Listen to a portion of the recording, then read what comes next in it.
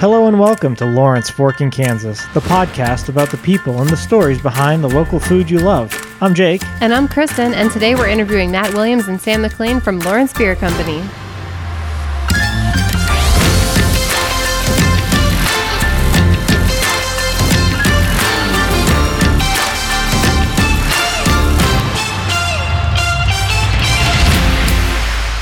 Today we're talking with President and co-founder Matt Williams and head brewer Sam McLean of Lawrence Beer Company. Matt and Sam, welcome to the show. Thanks for having us. For those of you who haven't been there, Lawrence Beer Company, they're located there in the Warehouse Arts District. You guys opened two years ago, almost, in 2017, and you guys are obviously you're a brewery, but then you're really cranking out some really great food there too. So it's just this really, how we view it always is very inclusive place. It's a very family-friendly environment. They have a very, very great patio as well that you guys just recently covered as well, which is great for these hot summers.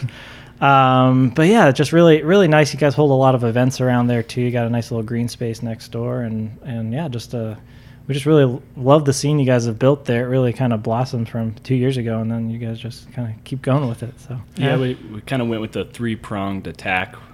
We have hopefully food that people love.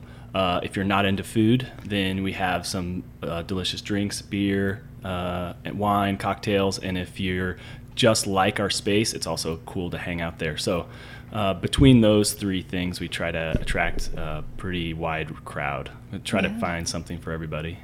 Well, I'd say you're nailing it on all fronts. Good, great. Yeah. So Matt, tell us a little bit about yourself. Are you from Lawrence? Sort of. I grew up in Tonganoxie. I've lived in Lawrence since 1999. So at this point, I think I can officially call myself a townie. Mm-hmm. In college here, I'm a KU grad. College, I worked in bars and restaurants. And then after that, I worked for a beer distributor. My accounts were all the bars and restaurants in town. And then that was kind of my first foray in the craft beer world. We launched brands like Odell and New Belgium into the market. Oh, wow. So I had experience with some of the best, some of the most iconic breweries right out of the gate. Yeah. Then I switched into more of the marketing and branding side of craft beer here at a company called Grandstand here in town. I was in charge of the 20-state Midwest region. So I worked exclusively with breweries. And then did that for a few years. And then from there, I got recruited by a company based out of Colorado that did more high-end design, did graphics and merchandise for like North Face and Google and places like that. Oh, wow. But they wanted to kind of expand their craft beer portfolio, so they brought me in, which was I worked remotely from Lawrence in Boulder a couple days a month, which is a great way to experience a place like Boulder, Colorado. Yeah, a couple days a month. And I did that up until the point where I officially decided to quit just thinking about it and pull the trigger and do this. Cool. So, sounds like you're perfectly prepared to start your own place. So yeah, I thought so too, but you still learn things every day. I'm sure. How about you, Sam? Yeah, much less strategic approach. I studied journalism and English in college and graduated in 2010 to a really terrible job market. Yeah. Not that there were going to be any jobs for a journalism and English major anyways. But I started homebrewing in college just because I was fascinated by it. I had a buddy that was pretty into it, and he kind of helped get me started. So I started making my own beer. Because I liked beer and I couldn't afford it. So I was like, well, I'll just make it. So I started making beer, graduated college, and wanted to work at a brewery. And at that time, breweries were really one of the only industries that were experiencing super rapid growth. Yeah. So I got a job at a brewery in Chicago called Half Acre Beer Company. Yeah. And that company was really doubling in production size every year. So I started in the store selling growlers. And within a year, I was on the canning line and then in the cellar and in the brew house. And so their rapid growth allowed me to really do every job in the company, but on an expedited track. I didn't have to, wash kegs for 3 years. I got to do every job, and then I was brewing within a couple of years. So it was really good timing. I learned so much, but I got to do it really quickly. So that's kind of how I cut my teeth in the brewing industry. Mm-hmm. And did you go right from Half Acre down to here, or did you have somewhere?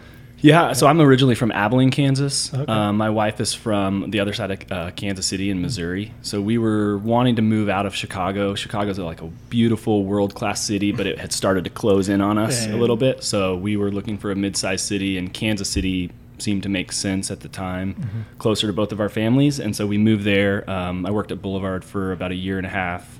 A couple short stints at Torn Label. Those guys are my buddies. So I worked there just a short time, and then I got connected with the guys at LBC. And so Matt, you kind of talked about, so you kind of said, all right, I'm going to pull the trigger. So how'd that come about? You know, how'd you find all the right people? And Yeah, well, I drove by the building we're in every day for 4 years. So I was going to the grandstand, and every day in the morning and night, and I always thought it'd be great space. And honestly, we never looked at a different building. I mean, it was always going to be that building. So I finally, I created a business plan and met with the University of Kansas Small Business Development Center, which is a free service here in town. If anybody's thinking about business, you can go bounce ideas, and they'll help you kind of formalize the structure. And they were really helpful. But I filed the business plan and then started putting together the team. I got introduced to through a mutual friend, one of our business partners, Adam Williams, who's a developer, and then the older brother of someone I went to college with and was friends with in college, Brendan Allen. And then we added Ken Baker once we kind of got more structure and really committed ourselves to the food component, which we couldn't think of a better person to add than Ken. So it worked out really well. Everybody, like Sam mentioned, everybody kind of has their own wheelhouse of expertise. The marketing and branding and kind of restaurant in general.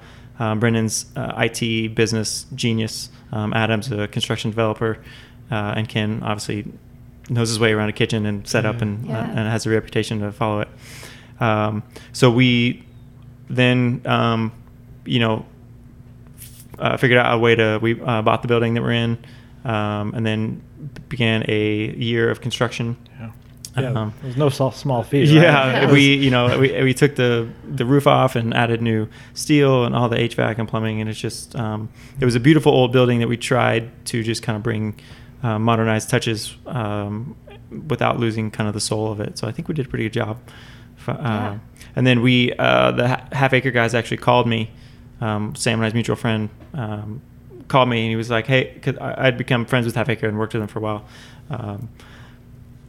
But Trent called me and said, I know you're doing this brewery thing. I don't know where you're at in the process, but our guy Sam just moved to Kansas City, and I really think that two of you should connect. So they kind of introduced us and kind of told Sam what I wanted, kind of vibe-wise, and he hit back that it was pretty much exactly what he was looking for. And then we brought him on, and he did construction for a year. Yeah. It was a really interesting time. I had been a production brewer for almost 6 or 7 years, and it was, it's a great industry to be in. Mm-hmm. Production brewing has its ceiling and its limits. You walk in the door and you brew from the moment you get there, and then when your shift is done, you stop brewing, and that's really your primary task. So it's really good for efficiency and consistency. But I was looking for more. So I was thinking about getting out of the brewing industry. Unless I found a really awesome scenario. So really when Matt contacted me, I realized here are these guys that are going to build me a brewery, and I can do whatever I want, and they're just going to pay for it, and I can just have free reign. And that's really, as for a brewer, that's the best opportunity. And not having a production setting as well is amazing. We don't have to fit a production schedule. We don't have to worry about packaging and marketing. 6 months out for a spring release, we can just really decide what we want to drink at that moment and brew it. So it's really a pretty ideal situation. Wow. Yeah, that's cool. Because you guys, your brewery setup is really, when I saw it going in when you were first installing it, I was like, wow, that's just, you had some really nice equipment. I'm a chemical engineer is what I went to school for, so nice. I always love seeing the big tanks and all that. I'm like, oh man, it's just really, really a cool setup. So did you get to get involved in some of that design too, Sam? Or were you there? Yeah, and I was sort of in between jobs at that time. I was starting to work a little bit with the guys at Torn Label. So when I got contacted, or when I met up with Matt, I said, okay, I'm in, but you have to hire me right now, and I'll just start working on the building. So I did a lot of construction, mostly cleanup, and I took it. My role was to keep the contractors moving. So whatever any contractor needed, I would just try to help them out.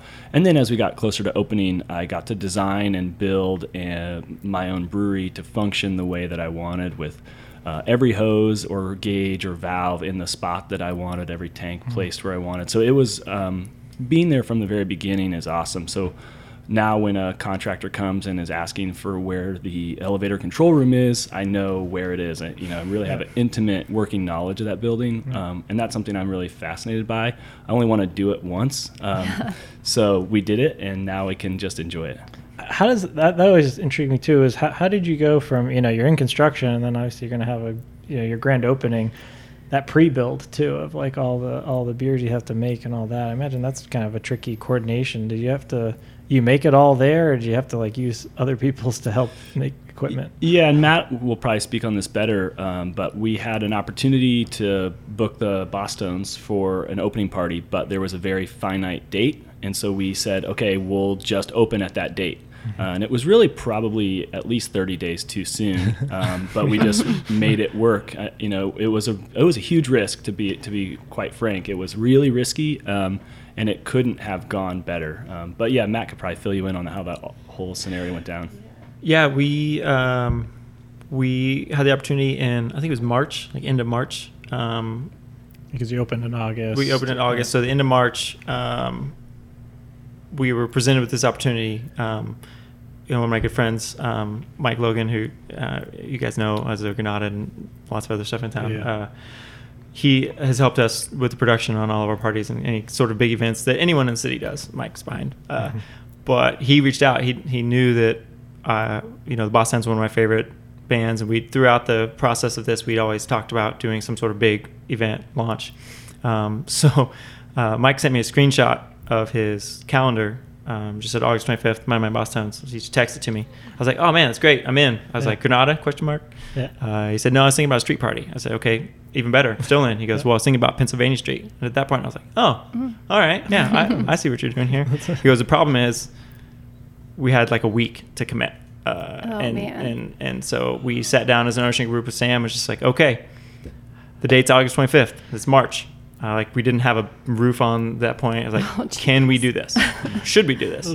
And it was stressful, and I can't imagine. And there was some back and forth, but eventually Rich was like, you know what, risk reward, let's do it. Yeah. And then about a week leading up to the party, that whole my job was to sell tickets and to kind of build the hype for it. And so we had Fox 4 News came out that day, and I was on radio and just a bunch of newspaper interviews, and the whole time in the back of my head I was like, we're not gonna make it. I was like, these people are gonna be really mad at me. We're gonna have this huge party, we sell these tickets, and so it was through we called in our friends to help us, and everybody basically for 48 hours didn't sleep, and then for the weeks leading up to that, it was rough. But yeah, we were still placing kitchen equipment within the hour before that we opened our doors. Yeah. Man. And it really should not have gone well, but it went really, really well. That's a credit to, we were lucky. We had a really experienced staff, obviously not with us, but in the industry, and everybody had bought in, and we basically okay, we're turning the equipment on, open the doors for thousands of people. And I remember a specific, this was 2 years ago, and I remember very clearly after the party, talking to Josh Kennedy, the chef, out back of the restaurant. Kind of the craziness had died down, and he looked at me and he was like, man, 5 hours ago I didn't even know if our kitchen staff could cook. And then he paused and he was like, they can cook. Wow. So it was That's wild. We'll just do that once. Yeah, I'm sure. Yeah. It was a thrill, but we'll have more control from now on. I'm at I'm down there almost every day, and every day that I'm down there, that party comes up. People talk about that. Oh yeah. So, Yeah, that was huge. It was worth it, but man, Oh, yeah. it was dicey there for a minute. Yeah. That's awesome. But then we were really cognizant of we had a very short amount of time to make beer for all these people. So one of the reasons we chose to partner with our friends at Ska Brewing for that was just because we weren't going to have enough time to make enough beer. So we went out in July Sam and I went out to Durango and brewed a delicious beer out with them that we then bought to sell at the party too. Yeah, the one Matt had a relationship with them, so that was an obvious good partnership, but we really didn't know if we would have beer for the party. We ended up having 4 different beers on that night of our own, which is about 60 barrels or 120 kegs worth of beer. So we had produced a lot of beer at that time, but a month beforehand, or a month and a half, we really didn't know if we were going to be there. So that's the other half of the reason of partnering with another brewery is to, if we have an opening party, we better be selling beer. We have to sell some sort of beer. Yeah. So there is a little bit of confusion because we did partner with them. People didn't know if we contract brewed all of our beer or if someone else was making it for us. So really we had that one beer, a sour that we did with them, and that was a collab beer. And then the other beers we had made in-house. Yeah, exactly. Yeah. What is the ska connection anyway? That's what I was like. Every time you had Boston, so obviously you liked them. But then, I think every year since then you had Save Ferris last year. I think that's really just the kind of music that I like. So, people ask that a lot. The Boston's, they did a lot of things which we wanted to do. We wanted to make a splash. People paid attention because the Boston's don't really tour anymore. That tour that year was Red Rocks and our grand opening. Whoa. That was like the Boston's tour. Whoa. So we took the opportunity to kind of just get our name out there. It also, ska music is really good party music. It's not inappropriate. It's not. It can be family friendly. My 6-year-old son, huge ska fan, just naturally, just because it's energetic, good party music. It also kind of helps set a demographic, which we did think about. Obviously the neighborhood aspect, and anybody who came to the brewery was going to be. We would be really happy that they came. But a band like that who has a really defined kind of demographic and it really just kind of helps set, again, and get everyone's attention that we wanted. And then we're just going to keep the ska train rolling because it's something that we enjoy and it tends to be a good party. I keep pushing for Andrew WK, but it would be a great party, but it doesn't really check all the boxes. Right. And also something that you learn in this process is how much bands charge for this sort of thing. Ooh. So there's lots of bands, people are like, you should get, like Modest Mouse. I'm like, that'd be awesome. But they're expensive. I'm sure, yeah. So there's kind of there's definitely a wheelhouse that we're looking for. Yeah. Well, let's talk about beer a little bit. So you guys have some things that are there all the time, but then you also have a good amount of beers that sort of rotate in. You work on special new beers or collaborations with local businesses or restaurants like Repetition Coffee.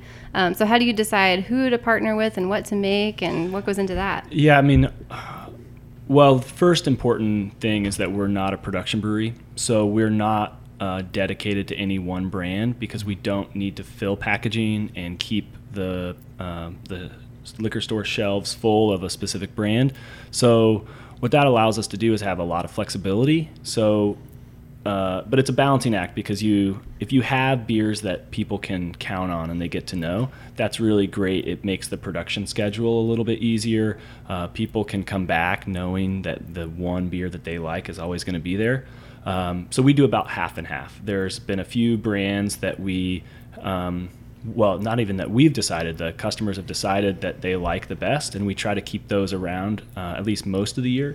And then we have 14 taps, so then that leaves about 7 taps for us to just play around with, either seasonal beers that rotate or come around once a year. Oktoberfest is an example of that beer that we're going to brew it in the fall, and then when it's gone, we're going to move on to something else. So it's really a balancing act between having things that people can count on and then having beers that make people want to come back to see what's new. And then as far as partnering with other people in town, I've done a lot of brewery collaborations. Those can be really fun. A lot of times it's more an email exchange about a recipe. It's not so intertwined, but the relationships that we have with the businesses in town that we work with are my favorite projects to do. Because you really get in the trenches with people, especially with companies like Repetition Coffee. When I was wanted to make a coffee beer, I needed a roaster partner that was going to be willing to do a lot of the beta work and the testing, Right.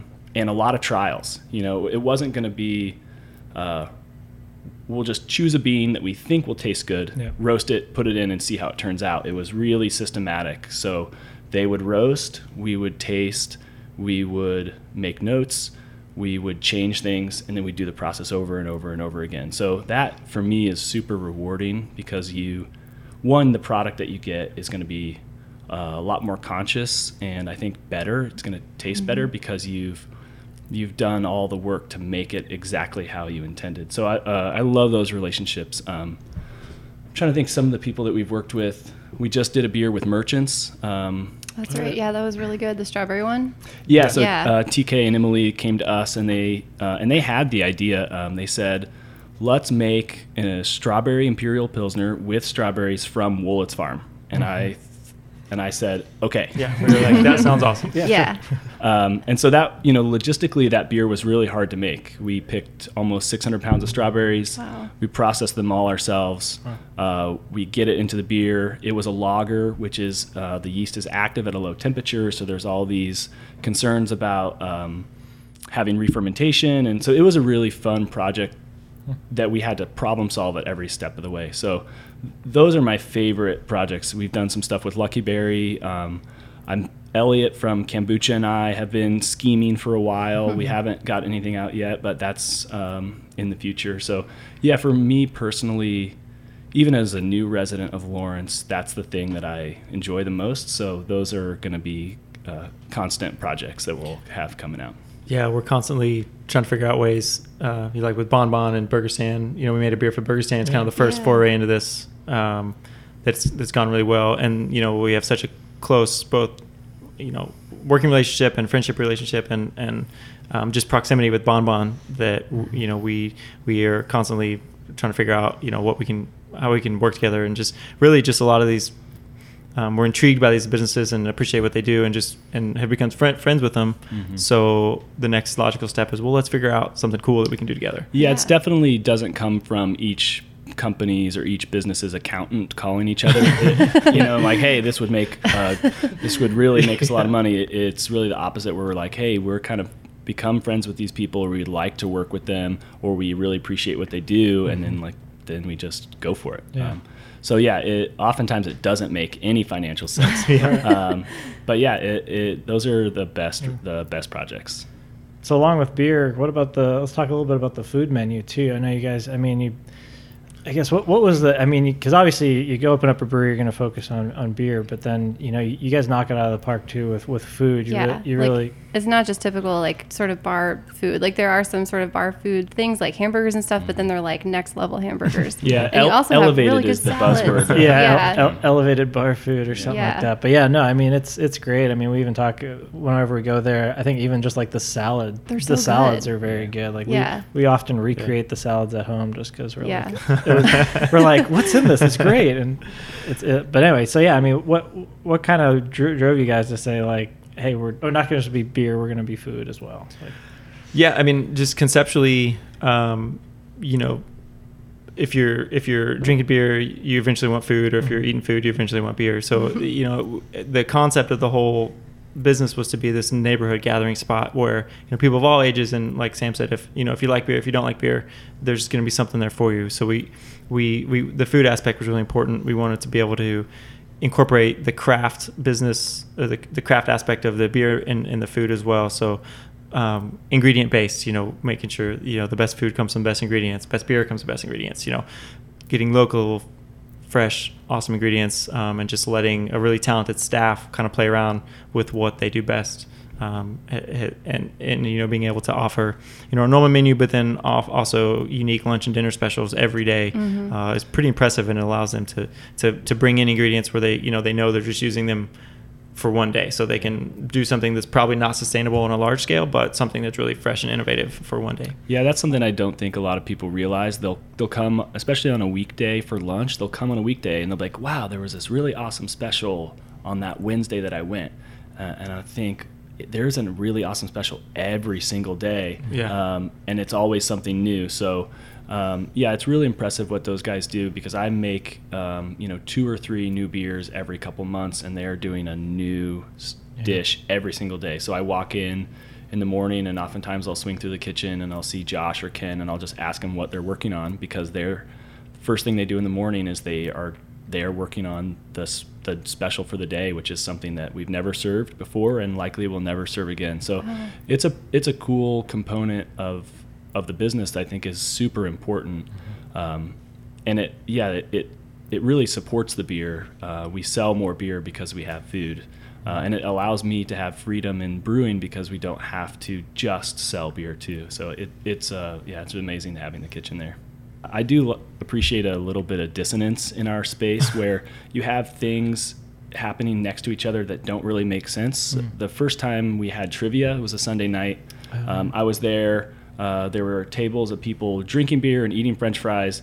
And right next to that table, there was a gentleman in a suit on a date. They were eating scallops and drinking wine. And it was happening both in the same space, and it was working. And I think that's something that you can't really find in a lot of places.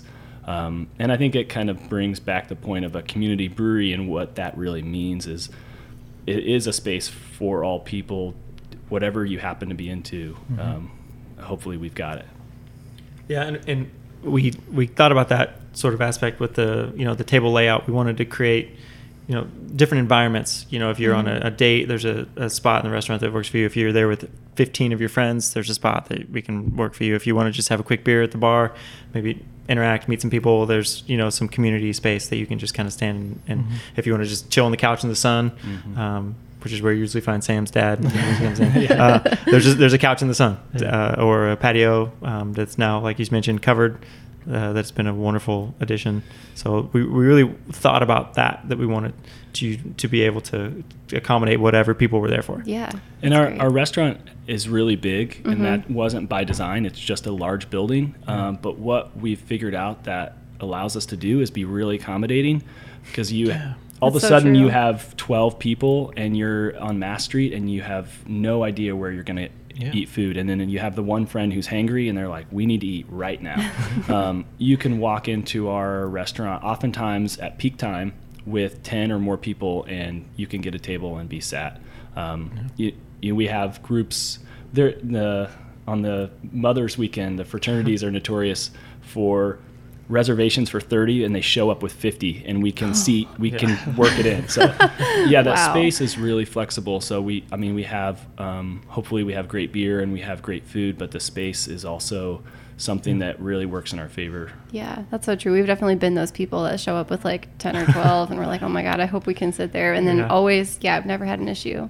Yeah, your table layout is just, I think and they all, they can all, we play basically table Tetris I come in the mornings every day, and like the tables are all moved and we just move them back. So we kind of design them so you can, push them together, spread them apart. With the idea being like, we want to be really flexible and accommodate whoever comes in. Yeah. And that flexibility also, it comes with the fact that not everything that happens at the brewery now was by design. We opened and we thought, man, these tables are really wide. Yeah. And so we made them more narrow. So it's like, when you talk about flexibility, it's being able to change and make things work better. So we're not rigid in any facet of our business. Yeah, what's really nice too, I probably should bring up, is that you guys have a space too that you can kind of reserve as well as like a little enclosed space. We do, yeah. We creatively just called it the tasting room now, but it's got a 18-foot long by 4-foot wide by 4-inch thick kind of boardroom style table in it. Yeah. Seats about 22 to 25 comfortably around the table. It's got a glass garage door. It's got AV capabilities. It's got a big window to the outside and also to the brewery fishbowl. So it's a really cool space. It matches rest like brick and concrete, and for a full sit down dinner, it's a really unique environment. And we also, if not everybody needs a seat, we have the ability to have 30 or 40 people come, like a happy hour coming and going. So it works really well. And we've had it. There's important structured meetings. There's 60th birthdays, there's baby showers, there's wedding rehearsal dinners, there's fantasy football drafts, there's you name it. There's a lot of organizations in town that have kind of de facto used us as their kind of remote office, which is great. We free Wi-Fi and plugins everywhere on purpose because we want people to come just sit and hang out. And if we can do a shameless plug that we're not open on Mondays, but there's an event right now at the brewery. We're doing a catering, so the whole restaurant can be yours. So yes, if you want to throw a party on a Monday, just give us a call. Cool. So we wanted to ask you guys, we saw in the Journal World you're opening a new location in West Lawrence. So what's the deets on that? Is that what influenced that decision? Yeah, well, as a company, there's basically 3 ways for us to grow. We could buy a canning or bottling line and start trying to can or bottle our beer and get into liquor stores and grow the beer production that way. There's lots of cost and lots of logistical issues with that. We could try to send kegs across the state or throughout the region and be on tap more places. That also has its hurdles, and both of those kind of hinder our flexibility of making beer. So the third way was to basically sell more pints at a different location. So West Lawrence, a spot in West Lawrence really allows us to kind of duplicate our concept of a neighborhood brew pub, just in a different neighborhood, in the same city that we're all familiar with, and just basically with the same equipment that we have, make more beer and sell it, which will then allow us to, flip beers over faster, and just kind of give our staff opportunity to grow and just do all these really great things, all the while still kind of continuing our same vibe. And so, the idea is to have a complementary concept, that the aesthetics will be similar, the beer will be the same. There will have a kitchen on the west side. We're leaning more towards kind of a counter service, artisanal deli style. We want people to still come to see the East Lawrence spot. Yeah. But the people who live across town, instead of maybe being able to come once a month just because everyone's busy and, driving, whether you're driving east or west, Lawrence is not the easiest town to get around. But if you just want a couple beers after work, they're not necessarily going to drive across town. So now we're going to give them kind of a neighborhood spot where we can it scratches a lot of itches for us. Cool. Yeah. And, we saw an opportunity on the west side where like this concept really seems like it could have a home here. And then 2, the bigger reason is that we have the brewing equipment, we have the capacity, so we don't have to make any production changes. The west side won't have any brewing equipment. We'll be transporting our beer from our brewery in East Lawrence and putting it on tap over there. And like Matt said, the goal is to sell more pints, and that I talked to our staff about this. Why is that important?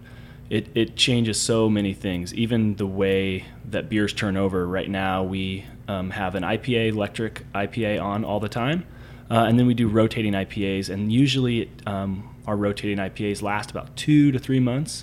With a second location, that will go down to 1.5 to 2 months. So instead of having 4 to 6 rotating IPAs a year, we could do 5 to 8 or 10. So the number of beers that we can brew in a year is going to go way up. So as a brewer, selfishly, that's awesome. It also allows us on the production side to offer more full-time employment. So assistant brewer Mitch will be a full-time brewer. That'll allow us to bring in some part-time packaging, and then that'll free me up to do more beer projects, get more serious about our sour program, our barrel aging program, and working with people in the community. So that west side location, it makes, we think, some business sense, but the impact that it's going to have on our company is going to be the greater reason, because it will just open up the brewery wide open, I think. Do you have a projected date for that? I'm going to make you say a month earlier than what you want. No, we're too smart. We're too smart to name a date. We have not committed to a street party grand opening. I'll say that. One thing that we also love at Lawrence Beer Company is your branding in general And just your attention to detail, like you guys have your logos like everywhere. Even like if you finish your beer, on the bottom of the glass there's a little dog there. So cute. So we just really appreciate all the details. Even your bar mats at the bar have like the dogs on it. Just everything is fully Lawrence Beer Company, which is really cool. So first of all, where did the dog come from? And also what goes into creating all your branding? That's something we get asked a lot. Whose dog is it? So the dog is everyone's dog. This is the world that I come from. So my favorite brands were always the ones that you could pull out an aspect of it and it'd be a recognizable icon. You see the Fat Tire bike or the Great Divide, the Yeti. You see it and it doesn't say the company name on it. It just has the icon. So I really wanted to work to create something like that. But and I really wanted it to be East Lawrence specific, and then after that Lawrence. There's no real geographic icons. We played around a little bit with the river, but we were having trouble kind of conceptualizing that. So we focused on our neighborhood specifically. Okay, what's cool about our neighborhood? Well, it's really the people. It's the eccentric background. There's doctors and lawyers and hippies and it's just all this weird background mix of people that doesn't seem like it should work very well together, but it does. From that, this idea of this neighborhood mutt came up. There's all of a sudden there's this dog that showed up. You don't know what kind of dog it is. You don't know where it came from, but it's here. It's wanting to play all the time, and you don't really know anything about it other than it's just here. And you don't know what kind of dog it is, but it's just this cute, adorable, lovable thing. So we actually worked with a company called Design Ranch in Kansas City. They actually conceptualized the dog in a meeting with little pieces of black electrical tape. They were just sitting, just picking and putting it together on the table, and it eventually just formed, just like a nervous habit, just pulling little black pieces, and it formed the shape of this dog. And we decided to keep it that way because if you look at the dog, it's really kind of rough and like splotchy, but I really like the kind of the messy aspect of it. So that's where the dog came from. All the little details, that's just the stuff that I geek out on. The dog in the glass is actually a nucleation point. So it's laser etched in the bottom of the glass. And if you watch it, it creates a constant stream of bubbles. Yeah. That's by design. We just happen to make that. So we just happen to make it so the nucleation point is our dog logo. Cool. We did not invent that technology. We did not invent that technology. Yeah. We are utilizing that technology. Yeah. So maybe I explain nucleation point for people that don't know. Oh yeah, let's get into it. Laser nucleation. Yeah. Well, a little bit of a lead in. The other great thing I love about working at a brewery this size with a restaurant is that I get to do every job. I talked a little bit about what production brewing is like, where you walk in the door and you brew until you leave. And now I brew once or twice a week. And then the other days I do every other job in the brewery. Inventory and ordering and recipe formulation and some finance stuff. All of that I get to dabble in, but I don't have to dedicate myself to one thing. So one of those things is the science behind brewing. I am not a scientist, but I get to dabble every day. So one of the things that makes beer awesome is that it's carbonated. So generally it's carbonated with carbon dioxide. It's literally gas dissolved in liquid. When you pour the beer or disturb it, that gas is going to come out as a solution. So when you laser etch a glass, it creates a point for that gas to be released from the liquid. So you put it at the bottom of the glass and it creates a nice steady stream. Oh, something else that we've noticed is you guys have all these little buttons and you make different ones for like different holidays and different events. So, and then for your first anniversary party, if people had collected all of them, you had something special for them. So what was the idea behind that, and how do you keep making all these different buttons? Well, that's one of the beauties of having an icon is you can adjust it and kind of make it however you want. And we'll do that again for our second anniversary party too. I like to see who's paying attention and getting those. That was something easy. Those buttons aren't that expensive, but they're people are endeared by them. People really like them. Yeah. So it's something that we could do without much risk, and we just can give them away. It's one thing to do that sort of thing and try to sell them each event. But it just kind of gives more of just kind of event feel to be able to just offer something cool, seasonally based. And I do like to. The idea was to always have people be able to be rewarded for coming and supporting us at all these events. So be watching social media. If you have all of your pins, you'll be entitled to some free tickets and some free stuff. So pretty cool. Yeah. So we have some audience questions. We put out a post and saw if there was anyone who had some questions. We actually answered a couple of them already, I think, but a couple on here that I don't think we've talked about. So I have a really good detailed one here. Let's see. I think this will be for Sam. So it said, I love experimenting with alternative grains in baking, like teff and buckwheat, and I even seen quinoa whiskey. Why don't I see lots of beers made with grains like that? They're out there. Are they? You just got to look for them. I think it's a complicated answer. Beer, by definition, is a barley product. So to be considered beer, you need to be made of 51% barley. Traditionally, beer is been made for hundreds of years, and it's traditionally a barley product. Brewers use other grains all the time. Oats and wheat are the other most common, and then rye is probably after that. And then once you expand off of that, you get into spelt, and then and corn too. There's a lot of beer that's made with corn or corn sugar.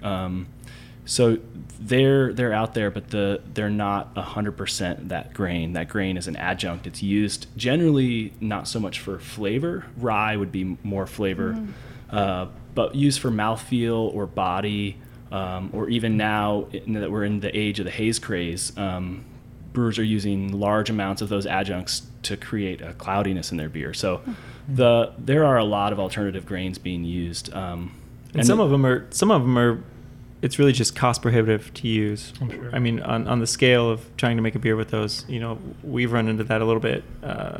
It's really expensive to use ingredients that aren't widely used. Yeah. I guess because you need vast quantities of it.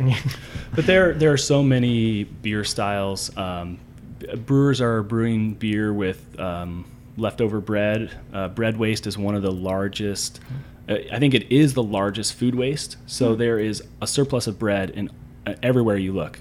Every bakery, every grocery store, every household generally has a surplus of bread, and you can brew with bread at a certain percentage. So you can use all sorts of grains. The other issue with that is that beer, especially in a commercial setting, really should be flavor first.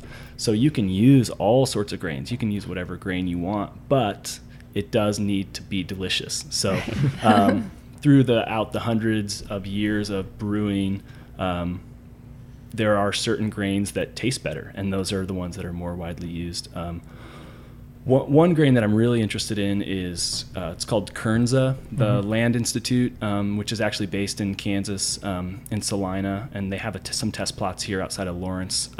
Wes Jackson, his whole goal was to solve our country's agricultural problem by developing a perennial grain. So throughout the last 10 or 20 years, the Land Institute has developed Kernza, which is a perennial grain that can be grown in Kansas. And it's not replanted. It has really deep roots. It pulls nutrients from the soil. It stops erosion. It does it solves a lot of the problems with modern agriculture, and it has been used in beer. A couple companies have used it. I've done some testing with it. Availability is really hard, and for us to try to take the leap and brew a beer with it, not especially with that flavor first, needing to have it be delicious is kind of hard. So that's something that's on my radar. Is always looking for alternative grains, and then that's the one that's top of my list. Oh, Cool. That's cool. I'd never heard of that. Do you guys have a favorite beer that you've made so far? That's probably What's really hard the question. cliche answer? Whatever beer's in my glass. Can Sam step outside for a minute for this? There's been a few, Electric IPA has been our number one seller since we opened. It's the only beer that we've had the whole time. Yeah, we've never run out of it. Yeah. So it's kind of near. It's also, like Sam said, the beers we make are the beers that we like to drink, and obviously that was a style that we really like because it was one of the first ones we made. So it's really near and dear to our hearts. I really liked. We did a double IPA last summer called Minnesota Nice. That was a collab with some friends in honor of a mutual friend. That beer was great. We had it for the summer. We used it to raise some proceeds. So the taste of the beer is obviously number one, but I really dig the story and kind of where that beer came from, or kind of the idea behind it, the name, or if we can come up with some sort of graphic or something for it. Yeah, and my taste changed with the seasons, but now that I'm getting older, really lower alcohol beers are what I gravitate towards. And the company I worked for in Chicago was really a pale ale brewery. We were open for, I think, 3 years before we were known as being a brewery that made great hoppy beers, and it took us 3 years to make an IPA. So we were really a pale ale brewery, and I think that's really where my heart lies. So I really love really hoppy, low bitterness pale ales. So that's why Eastside Pale Ale is the beer I brewed so that I could drink it. So selfishly, that's why we have Eastside Pale Ale, is because that's what I want to have at the end of the day. That's awesome. How about food? If you had to pick one thing to eat all the time. Man, when you work in next to a kitchen every day, you get really intimate with the menu. So my hidden gem is the grilled cheese with tomato and an egg. It's the best. That sounds great. Interesting. Yeah, I've we have Brussels sprouts on our menu year round. They do change seasonally, so 3 or 4 times a year they're different, but it doesn't matter. Those are still probably my favorite go-to. Right now we have one of our small plates is a pickled peach crostini, which has been the last couple weeks I've been kind of going that. And like Sam said, we eat there a lot. So we kind of go up and down. You go in phases where you'll get really into something, and then the next week you'll get really into something else. I think the big hitter right now is the steak frites. Yeah. The fries, or the frites, they're different than our waffle fries, and they're amazing. I'm a vegetarian, but I still would recommend to everyone to try the steak frites, because I see it coming out of the kitchen. It looks awesome. And the pasta too. They do pasta specials, and then seasonal pasta as well, and that's usually kind of a hidden gem on our menu. A lot of people don't come to a brewery thinking that they're going to have a bowl of pasta, or even like a delicate bowl of pasta, but we oftentimes have an excellent one, so that's something I would recommend. Do you guys have a favorite place to eat in Lawrence that's not Lawrence Beer Co.? Yeah, I do, for sure. Bon Bon is my favorite restaurant. It also happens to be on our block, so Nice. That's a nice short walk. very convenient. Yeah. Yeah, there's a bunch of great ones. Merchants and Limestone and Burger Stand and all those places.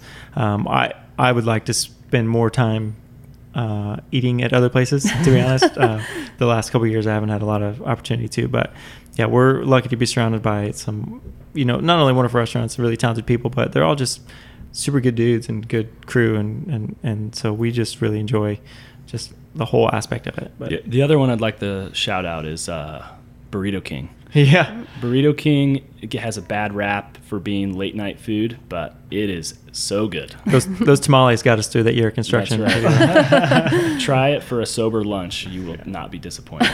And so let's talk about the big event coming up. You got your second anniversary party on August 23rd. So what's going to happen there? Yeah, so we're closing the street down Friday, August 23rd for our second anniversary party. This will be our third street party that we've thrown, if you count the grand opening. But we have a band, one of my other favorites for a long time is a band called The Urge out of St. Louis. Fits our genre that we've stuck with.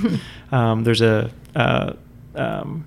local band from Kansas City, and then a band that we've had a couple times come out from Fort Collins called One Flew West, that they're kind of up and comers that we've kind of attached ourselves to.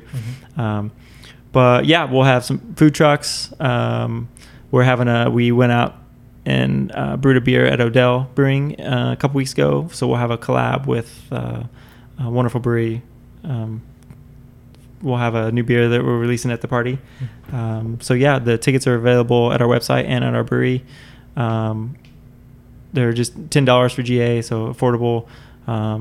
We should have a nice evening. We just close our block, the stage across the street, just open up and invite the whole community to come celebrate with us. It's no fun, celebrating or throwing a party for yourselves. So we just invite everybody we know. Cool. Yeah, and we try to do that $10 ticket price. That sort of subsidizes the band. It allows us to book a bigger name. Yeah. But we're balancing trying to get be really inclusive to all people. It's not a $30 concert. So for $10, you can see an awesome show with a bigger name band, and then have a great time. So that's sort of like the middle ground that we're trying to find, and that, you know, my kid will be there, and my family will be there. So it will be an awesome event. Yeah, you guys know how to throw a party. So. Yeah, I'd also like to plug. We're doing another bottle release on August 11th. We've kind of gotten our foray. We did a couple small batch bottle releases last year that seemed to go really well.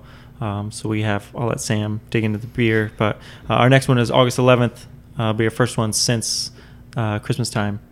Yeah, so since we don't normally bottle or can, we can be really selective and just bottle beers that really benefit from the format. So we bottled our barrel-aged Imperial Stout, and we did a higher alcohol Winter Warmer in a bottle. And so this new release is our first mixed culture beer. So we brewed a beer in our brewery, fermented it with our house Saison yeast. Then we added 1 pound per gallon of peaches and added wild yeast and bacteria, and then aged that for 8 months. So the mixed culture, Brettanomyces and Lactobacillus and Pediococcus, gets to feed on the peaches that we added, and that's what sours the beer and creates a lot of complexity. So that is a long-term project. And so that's something I'm really excited about. Then we'll have that ready. I mean, it's ready now. It's bottle conditioning. So that's another thing that's a first for us. This style really benefits from conditioning in the bottle. So once the aging process is done and the beer is soured and it's tasting right, we'll bottle it and add a little bit more yeast and a little bit specific amount of sugar, and it will carbonate in the bottle and then develop flavor profiles over time. So I'm really excited about it. It's called Big Wonderful, so it'll be out very soon. Oh, that's awesome. And what's it take to bottle? Because you guys don't have like official big bottling equipment, right? So these are all hand package basically. Yeah.